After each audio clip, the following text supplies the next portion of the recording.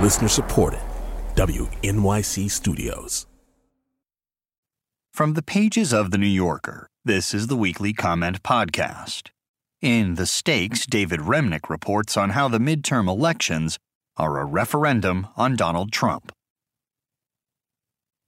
What is there left to know about Donald Trump?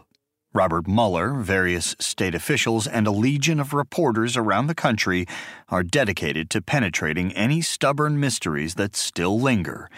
Yet who can argue that there is insufficient evidence to make a rational judgment about the character of the man, the nature of his presidency, and the climate he has done so much to create and befoul? Last week, with the midterm elections fast approaching, law enforcement agents pored over an accumulating pile of crude explosive devices that had been sent to some of the president's most prominent critics: Barack Obama, Hillary Clinton, Joe Biden, Eric Holder, Maxine Waters, George Soros, Robert De Niro, Tom Steyer, Cory Booker, Kamala Harris, and at the CNN offices in New York, John Brennan and James Clapper. A tinfoil hat brigade of reactionaries immediately insisted that the cunning Democrat Party had run a false flag plot designed to boost its chances on Election Day.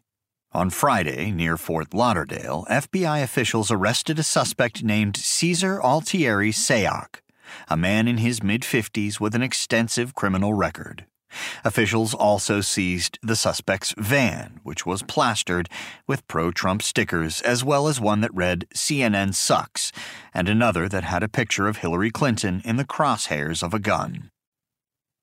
Law enforcement will continue to investigate the incident in the days ahead, but what's already clear is that it occurred at a moment of tragic division and conspiracy mongering generated, foremost and daily, by the President of the United States.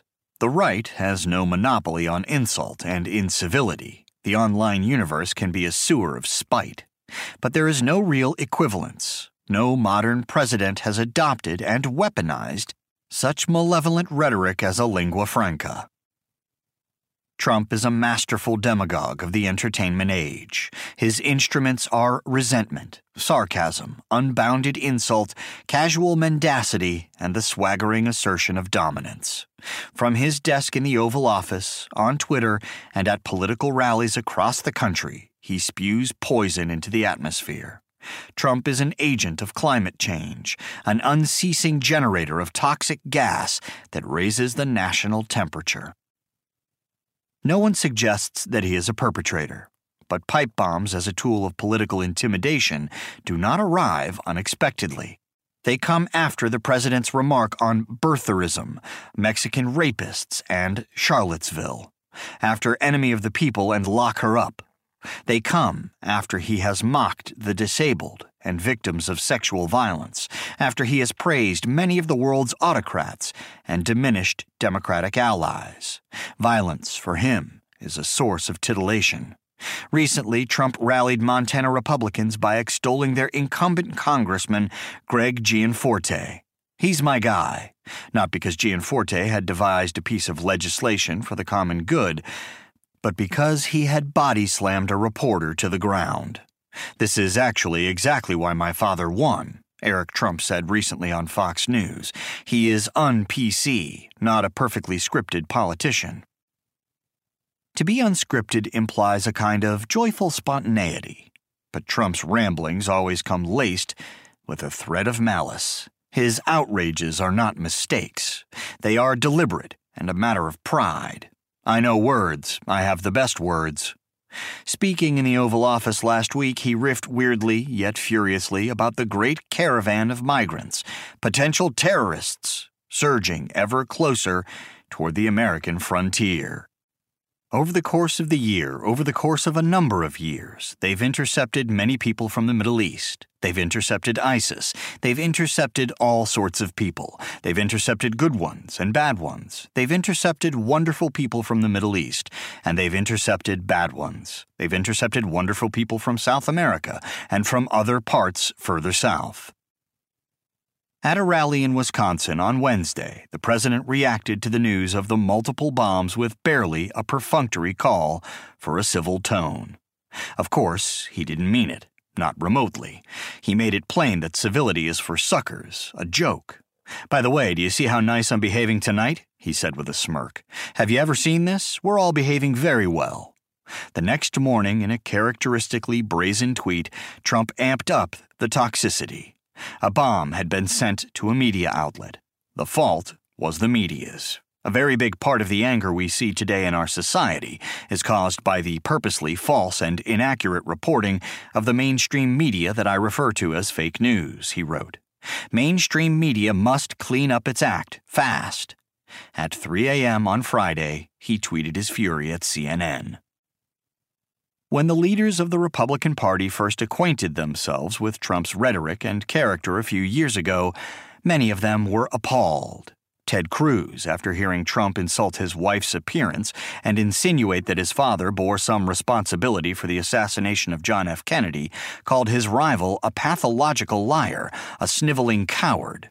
But after Cruz became one more casualty of the 2016 Republican primaries and reckoned that he could not hold his Senate seat while attacking Trump, he, like almost every other light of the party of Lincoln, capitulated. The GOP is now Ted Cruz writ large, a political party that has debased itself in the image of its standard-bearer. The midterm elections are being held in an atmosphere of immense national stress. It could only be so when the singular actor in the drama is Donald Trump, who thrives on the idea that American life is a daily cliffhanger, in which the hero bravely sets out to deepen the divide between his supporters and everyone else, to dismantle international agreements and alliances, and to protect corporate interests over the interests of working people and the natural world. There are, unquestionably, countless local and regional issues being debated, but above all, this election is a referendum on Trump, a contest between his base and those who feel that it is in the national interest to establish at least some break. A new majority in the House of Representatives, a new crop of governors and state legislators to slow his disintegration of American life and his despoilment of the national spirit. 2 years ago, the prospect of a Trump presidency represented an emergency. Tens of millions of voters found a reason to stay home. This year, the polls are tight. The stakes cannot be overstated. That was The Stakes by David Remnick from The New Yorker magazine, November 5, 2018.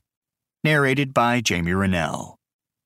Also in the magazine this week, Tad Friend on Gavin Newsom, Adam Hochschild on the First World War, Ian Fraser on prairie wildfires, Sarah Stillman on incarcerated mothers, Dan Chiasson on Sylvia Plath, Peter Sheldal on Bruce Nauman, Alex Ross on Nico Muley's Marnie, Vincent Cunningham on The Waverly Gallery and The Ferryman, Anthony Lane on Bohemian Rhapsody and Burning, fiction by Tony Earley, and more. Audible.com produces a weekly audio edition of The New Yorker. To subscribe or to download individual issues, we invite you to go to www.audible.com and enter New Yorker in the search box. To subscribe to the Comment Podcast, go to www.newyorker.com or to the New Yorker Room on the iTunes Store.